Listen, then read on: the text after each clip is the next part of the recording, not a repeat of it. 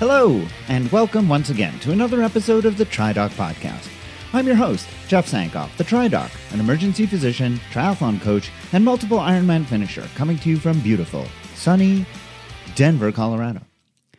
Over the past couple of weeks, I've been excitedly watching a delayed Tour de France, and this past weekend saw the resumption of some larger triathlons in Europe, and the coming weeks are going to see additional races of similar size take place in Australia.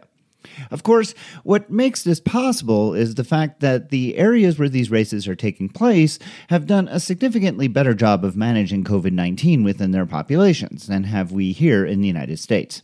Still, all of these things have me feeling just the tiniest bit optimistic with regards to racing in 2021. Though, of course, so much can happen between then and now, so it's not like I've gone ahead and booked any flights or anything.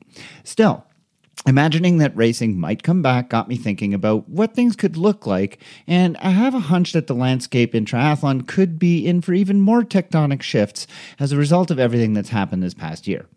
Now, I admit that what I'm about to propose is entirely speculative, and I have no inside information whatsoever, but I wouldn't be surprised to see something as big as the Ironman World Championships undergo a big change in 2021 if certain circumstances come to pass. Think about all of these things. First, the Ironman 70.3 Worlds have become a huge success, and by all accounts, quite a cash cow for the WTC. Splitting the events across 2 days with a dedicated women's race has been a boon both for the sport, to be able to finally feature the women prominently in the way that they deserve, and as a consequence, to give more slots to the continually growing segment of men who make up the lion's share of competitors in the age group ranks. Second, as Ironman has surged in popularity, Kona slots have become increasingly difficult to come by, because the field is limited by the size of the pier where the race takes place.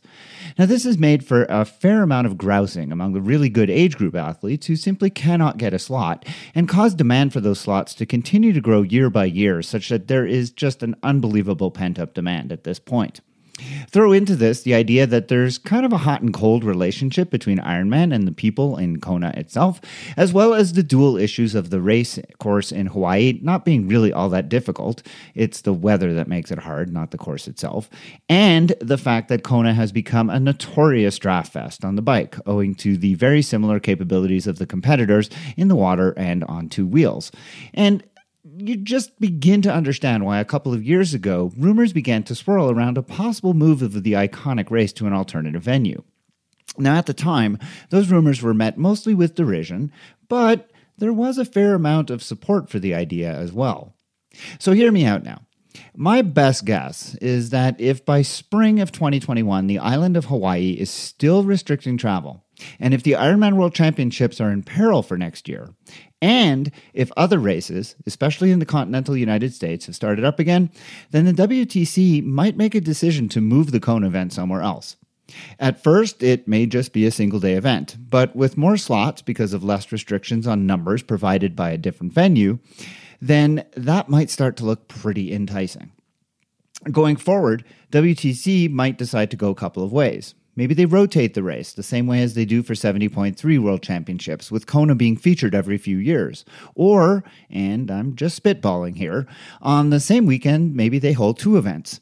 One event for one sex in a different place each year, and the other event in Kona for the other sex, with the sexes flipping every year. So, for example, in 2022, the men's Ironman World Championship would be Saturday in Kona, and the women's would take place on Sunday in Nice.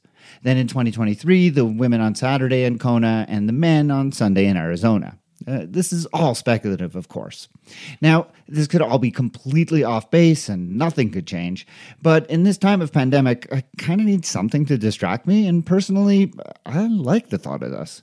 Well, what do you think? Do you have any thoughts on this idea, or do you have any ideas of your own about how things could look in the future? Well, drop me a line and let me know. On the show today, Fraser Atkinson is a mental performance coach with a PhD in sports psychology.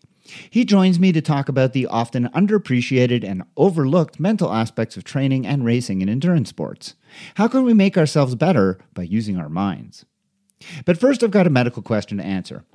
Gary wrote to me to ask about overtraining. Is it a thing that can be easily diagnosed, or is it just a throwaway diagnosis used for athletes who are just not responding the way they wish they were to training? Are there tests that can be done to identify it, or ways to treat it, if in fact it exists at all? Well, I take a look at all of this and come up with some answers for this common question, and all of that's coming up right now.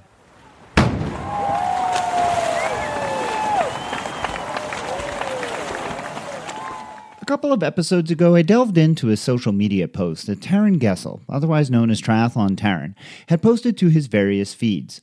In discussing what ailed Taran, I speculated that overtraining was likely a big contributor, but I didn't really get into what that meant or be any more specific about it. Well, Gary wrote to me and made me reconsider that choice. He asks if overtraining is actually a thing, and by that he means, is it a recognized distinct entity? And if so, are there any tests that can be done to diagnose it? This is actually a harder question to answer than it should be, but only because it's really hard to study. When I looked into the medical literature for studies on overtraining, I came up with a lot of conflicting reports and anecdotal evidence, but very little in the way of good hard science. But there's pretty good reason for this. Overtraining is simply a difficult thing to study, and it's not like it would be ethical to subject people to overtraining just to study it, given that there are so many recognized adverse effects associated with it. So let's begin by first defining and distinguishing overtraining from overreaching.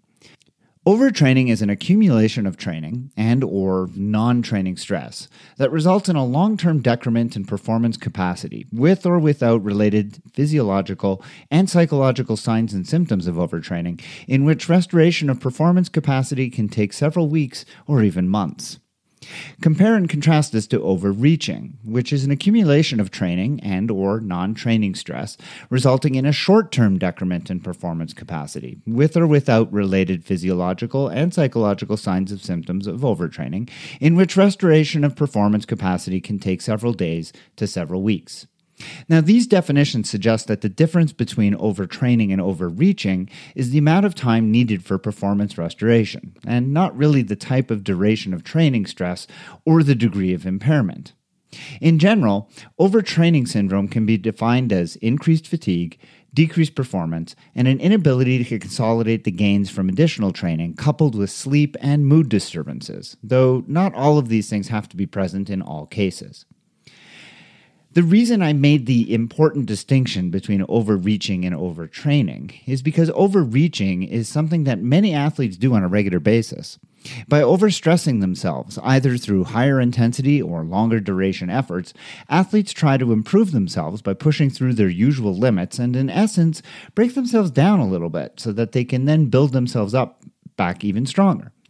Essentially, such intensified training results in a temporary decline in performance. But when the athlete gives themselves appropriate periods of recovery, a positive supercompensation effect occurs, with the athlete exhibiting enhanced performance. So overreaching is something we all want to do, but it's when overreaching leads to overtraining that we get into trouble. Because if continued efforts of overreaching are done without appropriate recovery, the athlete then becomes susceptible to overtraining, and the impact can be much more significant and long-lasting. Now, as I mentioned, you can't ethically put athletes into a program where they become overtrained in order to study the effects. Consequently, all the studies on overtraining actually look at athletes who are overreaching and try to extrapolate the results to hypothetical situations of overtraining. But this obviously is not ideal. Still, there is a fair amount of expert opinion and some amount of observational data out there to help us understand the importance of overtraining as an issue for triathletes as well as other endurance athletes and what can be done to prevent it. The actual incidence of overtraining, that is to say how often it occurs in different types of athletes over the course of time, is unclear. Because overtraining syndrome is difficult to quantify, it is proven difficult to assess how many athletes actually have it or develop it over time. What does appear consistently, though, is that endurance athletes are much more prone to developing this than are athletes in other types of sports. As I mentioned earlier, a performance decline and inability to progress with training are hallmarks of both overreaching and overtraining. Unfortunately, it's hard to be more specific and quantify this decline any more than just to say that it happens, that there is this performance decline. But it's really difficult to say, well, how much? The reason for this is simply that the decline is not predictable and varies greatly depending on the athlete and the assessment that is used to identify it. So for this reason, overtraining cannot have a more uniform criterion for making its diagnosis. Similarly, while changes in moods and sleep are both features of overtraining, they too are really difficult to quantify, and aside from being unpredictable, are not always present. So you can see that this is a really tough nut to crack. In his question to me, Gary asked if there are any medical tests that could be done to confirm overtraining syndrome, and he's not the only one to have had this thought. Many researchers have looked at the question, and to date, none of VO2 max, biochemical tests, tests of immune function, or hormone levels have ever been found to be reliable or to accurately predict overtraining. One study did demonstrate that athletes who are overtrained do demonstrate abnormal hormonal responses to non-exercise stresses, but the magnitude of the effect was small, and the practical applications of this finding are kind of hard to imagine. Heart rate variability is another measure that has started to get some interest from researchers with respect to how it relates to overtraining. But as I said when I reviewed this topic in detail back in episode 19, the studies on this, while promising, are still not convincing enough. So at this point, then, we have a real conundrum. We have a constellation of symptoms and signs that many athletes and coaches will swear are very real, debilitating, and often take a very long time to recover from. But we have no really good way of reliably diagnosing the syndrome, nor of knowing how many are afflicted by it at any one time. Still, you don't need to do a research study to prove that jumping from a plane without a parachute is a bad idea. Research doesn't always provide the answers, and this just might be a case where the ailment is just not that amenable to study. So that doesn't mean that it isn't a thing, just that it's not that easy to quantify and to do research on. The best evidence on this subject, then, really is in the form of expert opinion, and that comes from sports physiologists, athletes, and coaches, all of whom remain unified on a couple of important points as it relates to overtraining syndrome. First and foremost, there is pretty widespread consensus that this does actually exist. Second, the development of overtraining syndrome is certainly due to continued stresses, usually in the form of overreaching without adequate recovery time. This results in a vicious cycle in which the athlete continues to attempt to overreach, but never gets the benefits of doing so because they don't get that super compensation that comes with adequate recovery, and instead, they cycle downwards to a point that they see significant decrements in their performance. How much recovery is needed after overreaching remains a matter of debate, and whether or not that recovery should be active or passive also is somewhat unresolved. For the most part, most people with opinions on this matter say that there is a significant individual component related to the athlete themselves, but that in almost all cases, active recovery is as good, if not better, than passive. So as an individual athlete, you've gone out, you've done a super hard block of training, you've been overreaching, and you've gotten to that point where you are really ready to recover. How long should that recovery period going to be? I'm afraid I don't have a fixed answer for you, but the recovery period is going to be important because it's going to be during that time that you're going to get that super compensation effect where you're going to consolidate your gains and see significant improvements in performance, but most importantly, avoid the risk of overtraining. Michael Kelman is a sports physiologist who has done the most work on the subject of overtraining, and he believes that the best means of assessing an athlete to determine if they are at risk or becoming overtrained is to perform fairly complex psychological standardized assessments on an ongoing basis, and that by doing so, the signs of overtraining can be identified early and changes can be made in time to mitigate it. Unfortunately, this isn't really all that practical for the everyday triathlete. So for the rest of us, I suggest the following in order to stay in touch with your own training schedule, your own body, and to get a sense as to whether or not you might be at risk of or potentially heading down the road of overtraining.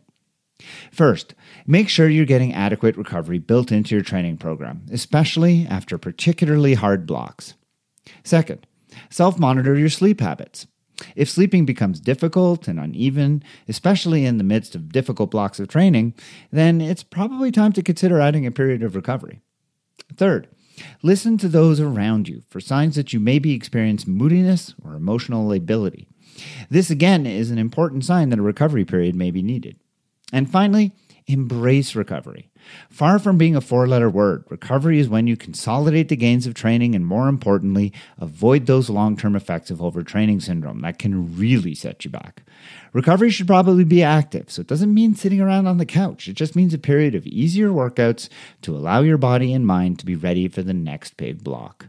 Doing these things together in concert will go a long way to allowing you to overreach without becoming overtrained.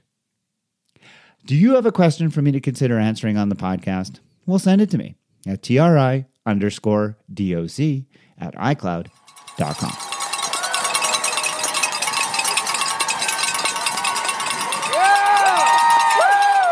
As triathletes and endurance athletes, we spend a lot of time concerning ourselves with the physical aspects of training and preparation. We always want to ensure that when we reach the start line, we do so in peak physical condition. But in doing so, we may be neglecting an important key to success, and that is the mental aspects, because we often underappreciate how our minds can impact our body's performance. To discuss this, I'm joined today by Fraser Atkinson. Fraser is an instructor in sports psychology at the University of British Columbia and a mental performance coach who has worked with athletes in high school, collegiate, and professional sports. Originally from Manchester, England, Fraser moved to the United States at 21, where he was first introduced to sports psychology at the University of Kansas. This then led him to graduate school in North Dakota for his master's, and then to Detroit to complete his PhD in sports psychology. But now he's here on the TriDoc podcast. Welcome, Fraser. Thank you so much. Thank you for having me, Jeff. Oh, it's an absolute pleasure. Fraser, when we talk about things like the mental aspects of the sports game, what are some of the more frequent mistakes that you have encountered that endurance athletes make in preparing for an event? Well, I think the biggest thing is focusing mainly on the process. What we see in a lot of endurance athletes during the kind of pre-competition training is expecting the results very quickly. Now, you know, it's an old adage, but it's that one: focus on the process and try and not beat yourself up mentally when you aren't getting maybe the results that you were expecting. So what does that really look like? Well, a lot of the time it comes to the self-talk that an athlete kind of has within their own mental mindset. So it's the way that we speak to ourselves on a consistent basis when we're not getting the results that we're kind of expecting, or putting the pressure on ourselves to do so. So it's the connection between self-compassion and trusting the process. I guess we could say it's in terms of the physical aspect, it's being kind to oneself on the work that we're doing to get better. But also it's that internal talk and the negative chatter that we experience when we're not getting the results. So those are the two things I would mainly say that we're recognizing a lot in endurance athletes. And in turn, this leads to a lack of confidence and more self-doubt, which, you know, isn't helpful when we're going into the field of competition. And can I interpret that a little bit to mean almost like giving yourself permission to have a bad day? Absolutely. Yeah, it's getting back on the horse when things don't go well. And, you know, a slow run or a slow swim or a slow cycle doesn't mean that's the be all or end all. And as you rightly say, yes, it's having the self-compassion to accept that bad performance every now and then. And then what are the kinds of mistakes that athletes will often make during an event that can undermine their ability to perform?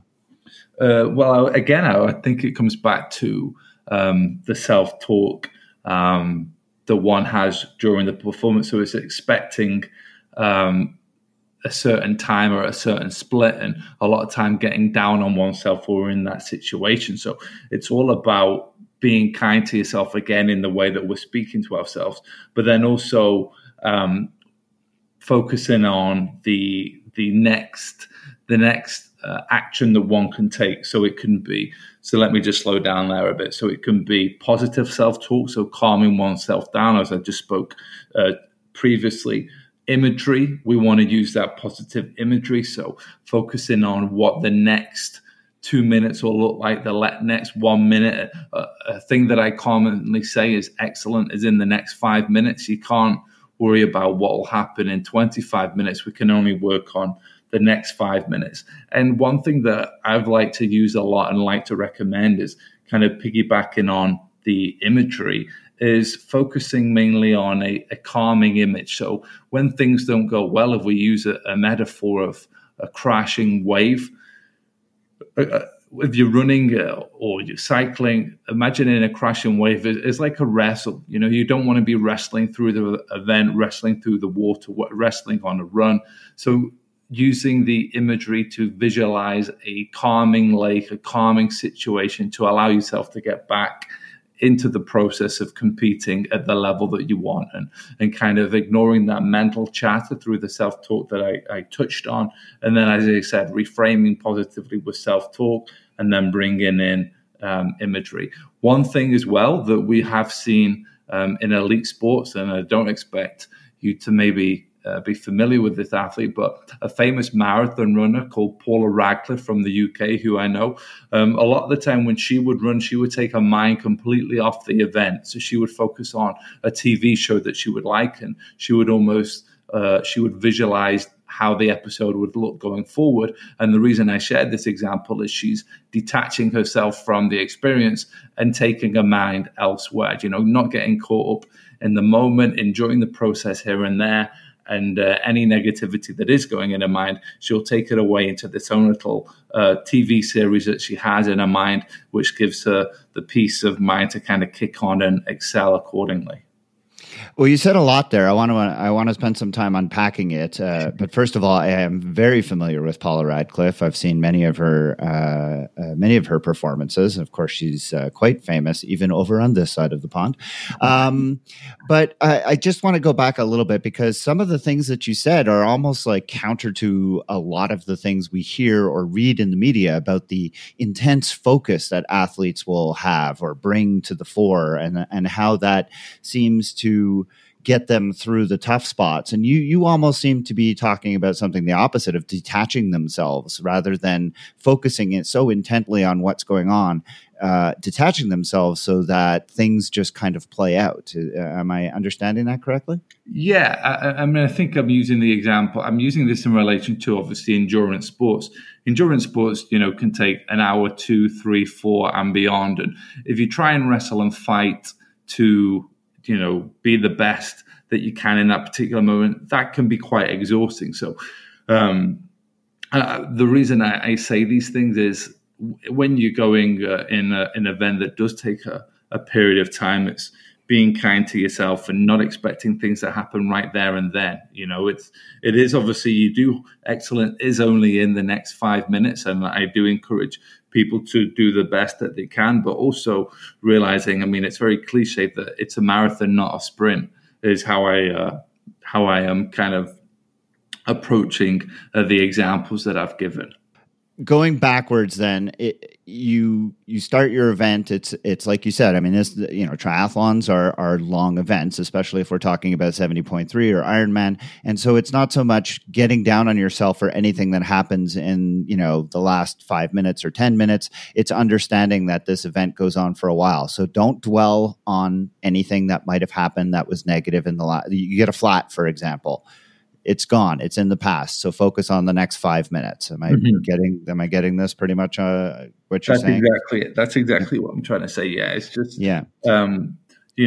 it's okay if you've not, if you're in a triathlon and you want to have completed the swim in a period of time, you've not done it. It's fine. It's going back and working out where you can make up that time if you wanted, if it's so important to you, but also just enjoy the process, what you're doing. A lot of these triathlons are in beautiful situations. Look to your left, look to your right, be where your feet are, and just gradually do what you can with what you've got. And eventually, I am very confident that the time that you might have lost on the swim, you'll be able to make up on the cycle and the run. But I also want to reiterate that, it's not my point isn't just go out there and look at the birds and the bees and whistle along. If you want to compete at the highest level, you do have to get your head down and pedal hard every now and then. And I'm just trying to say, when you aren't achieving the things that you would want to achieve in an event, that's okay.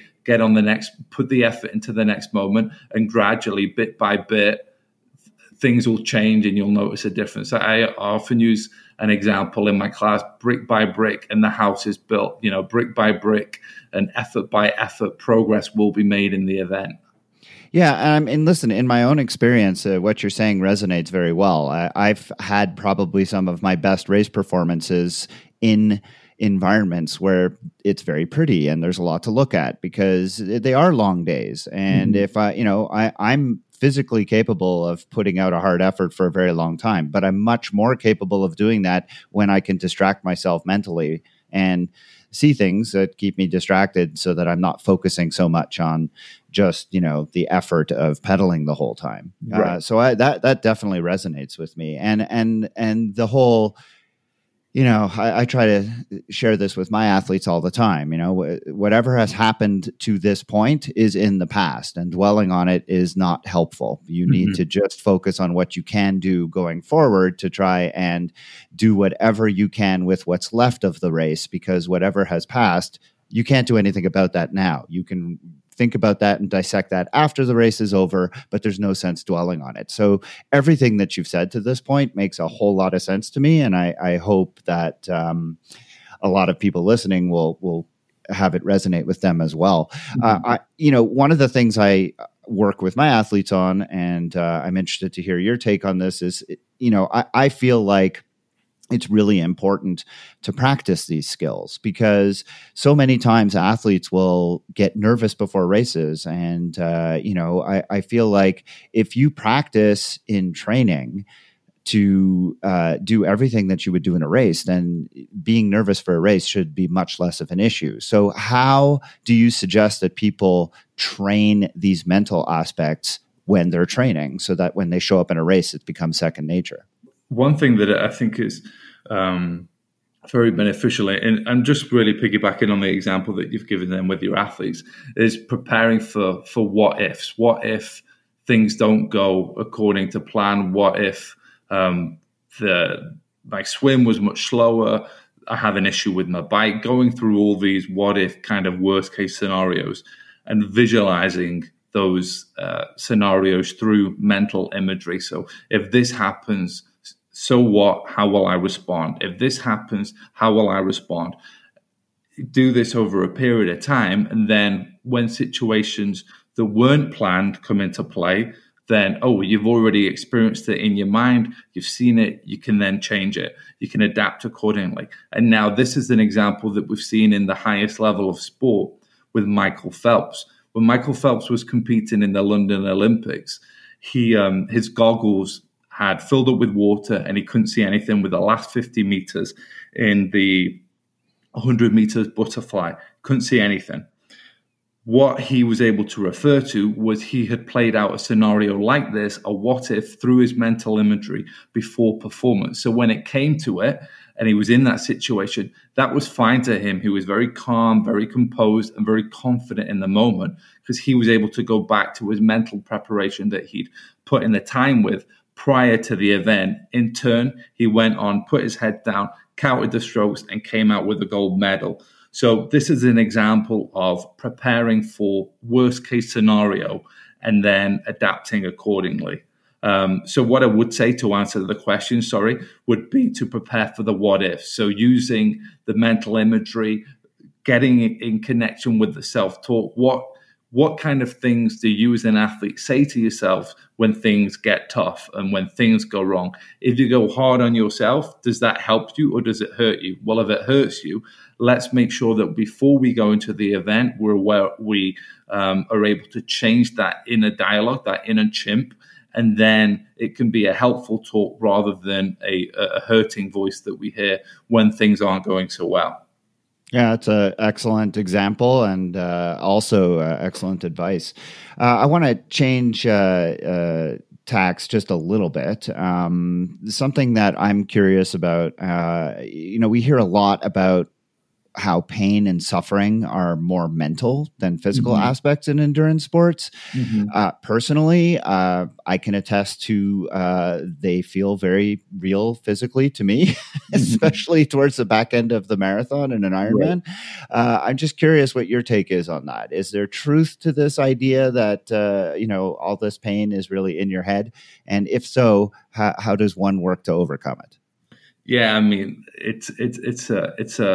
it's a funny one, isn't it? Because I even was speaking with someone the other day and they were saying, how when you run, say, a 5 mile, at mile 4.5, you can think, oh gosh, this is a little bit difficult. Or when it's mile 14, the last mile seems a little bit harder, but you're still putting in, a considerable time from 5 miles to 15 miles. But I guess really suffering comes from resistance. It's the resistance to what? Well, in the example of triathlete, it might be the resistance to pain. It might be the resistance to the discomfort that we might be experiencing. And where does that come from? Well, again, sorry if it's a consistent theme and slightly overdrawn in this example, but it's the way that we talk to ourselves. The suffering is whatever we allow. It's if we want to suffer, we can suffer. That's completely fine. We can allow ourselves to suffer and struggle, or we can let go and just let it rip. We can accept that, yeah, I'm struggling. This is hard, man. I am going through a difficult time right now. I'm suffering with the pain of this. I'm struggling with the effort that I need to push forward, but so be it. I've chosen to do this. I love this. Look left, look right, see what's to my left, see what's to my right, be where my feet are, let it go and just let it rip. Just go for it. Just, put that aside, acknowledge it's there, and then move on accordingly. If you sit with it and you allow yourself to recognize those thoughts and the pain and the struggle, it does become what you just called suffering. And there's no need to suffer. We can choose to we can choose to suffer, for sure we can, but we don't have to suffer. We can accept that the period of time is difficult. Yep, fine, perfect. And then let it go and then just let it rip. Just put that effort into the present moment and see where we can go from there. So athletes spend a lot of time and, in my mind, way too much money on training in terms of, supplements and all of this gear and everything else. What can they do to train their minds in order to improve? Because I feel like that continues to be neglected. I mean, we talked about visualization, we talked about practice, but is there anything else that athletes can really spend time on, either while they're training or in between training sessions, to set themselves up for success? For sure. So obviously I've mentioned a lot throughout this talk, the importance of that self-talk. And I was mentioning the example about the what if the situation and what kind of things do you say to yourself. And that all comes from the self-awareness. So if you want to work on your mind, you need to know what thoughts and feelings you're having during performance. So how do we do that? As I mentioned, self-awareness. So meditating is a great example of recognizing some of the daily thoughts that come up. But if meditation isn't your thing, that's completely fine. Go over this plan of race and stem off particular moments, particular situations, and some of the thoughts and feelings you have then, and then tweak those accordingly. Because confidence in terms of elite performance in the present moments come from what we say to ourselves. So it's really working on that self-talk a lot of the time. We can also use imagery, positive imagery, before we go out and compete, as you've mentioned, before using that visualization.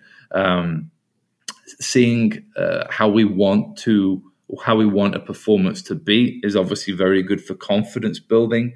Have a mission statement, why you're doing what you're doing, and refer back to that when, as you mentioned, you go through the pain and suffering. When things get tough, come back to this so you can react to the situation tougher and with a mental toughness.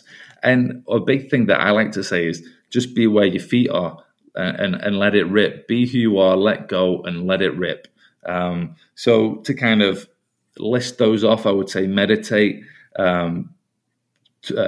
wrestle with that self-talk, make sure that the self-talk is helpful rather than hurtful.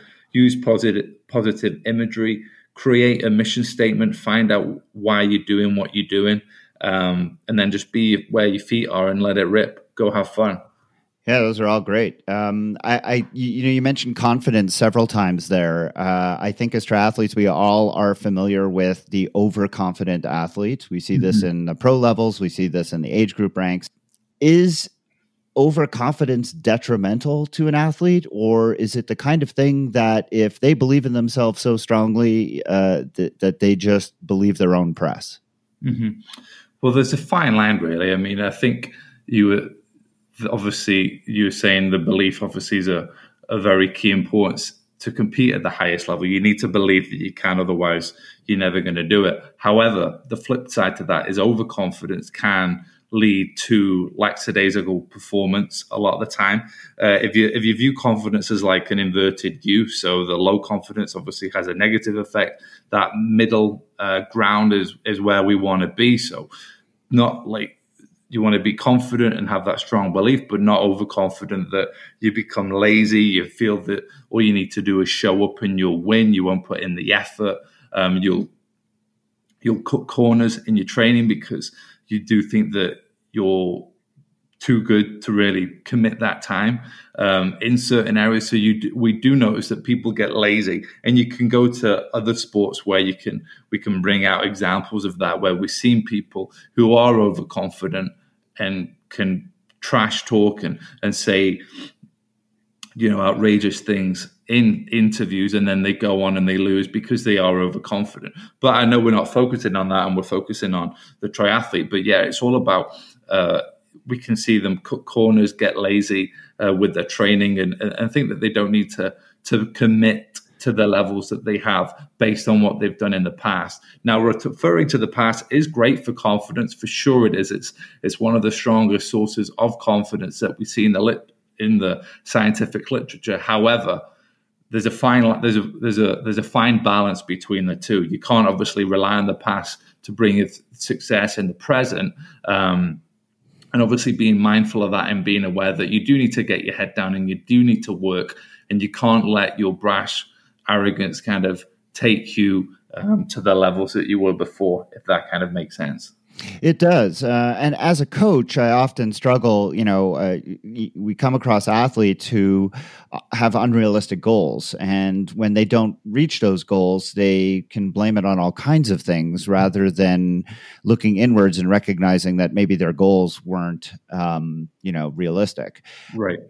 How, as a coach, can you help that athlete recognize that maybe their goals were set too high, or maybe their goals weren't in keeping with what was practical or realistic, without necessarily undermining their self-confidence and desire to keep going? Well, yeah, I mean, I think it's a lot of the time in any kind of event that we engage in, we want the results quickly. And this is the reality of life, really, is that we don't get these results quickly in sports, in any other event that we kind of commit our kind of time and effort to. So essentially, it's just watch the rush. If they're your goals for right now, well, let's focus on smaller goals that we can achieve to hopefully get that. We might not get that the first time, and that's completely fine. But let's create these healthy habits and these healthy behaviors for the time being, that if it's not this event, if it's not the next event, if it's not even the one after that, that eventually we will achieve these goals that you want to achieve. And it's what I was saying at the very beginning of our discussion, is it's expecting those fast results and then not getting them, and then having the lack of confidence and the lack of enjoyment in the process. It's being fair to yourself, being realistic with yourself, and trusting the process. There's no rush to get these set goals that we're kind of setting ourselves, that, as you've rightly just pointed out, that are beyond our level of performance. Just keep it slow, keep it steady, set realistic goals, and then trust the process, that over a period of time you will get to where you want to be. And it's with anything, any elite sport, any level of jiu-jitsu even takes a considerable amount of time and patience to get where you need to do so. I would just say, just be patient and trust the process. Trust your coach. You're competing or you're training with this coach for a reason. Trust his ability, trust her ability, trust yourself as well. But then also, let's just sit down and slow down and get on the horse a little bit and let it rip. Don't expect things too quickly. Fraser Atkinson is an instructor in sports psychology at the University of British Columbia. He's also a mental performance coach, and has worked with athletes at all levels. Fraser, thank you so much for joining me today on the TriDoc podcast for a really fascinating conversation on how to prepare and how to compete with the mental aspects during a race. Thank you so much, Jeff.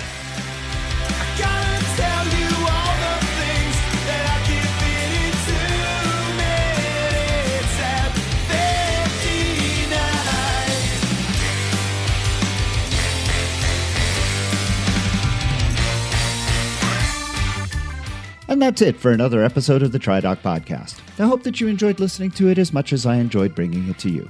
You can find archives of all of the shows as well as a handy collections feature where I have grouped the shows by category at the-tridoc-podcast.captivate.fm.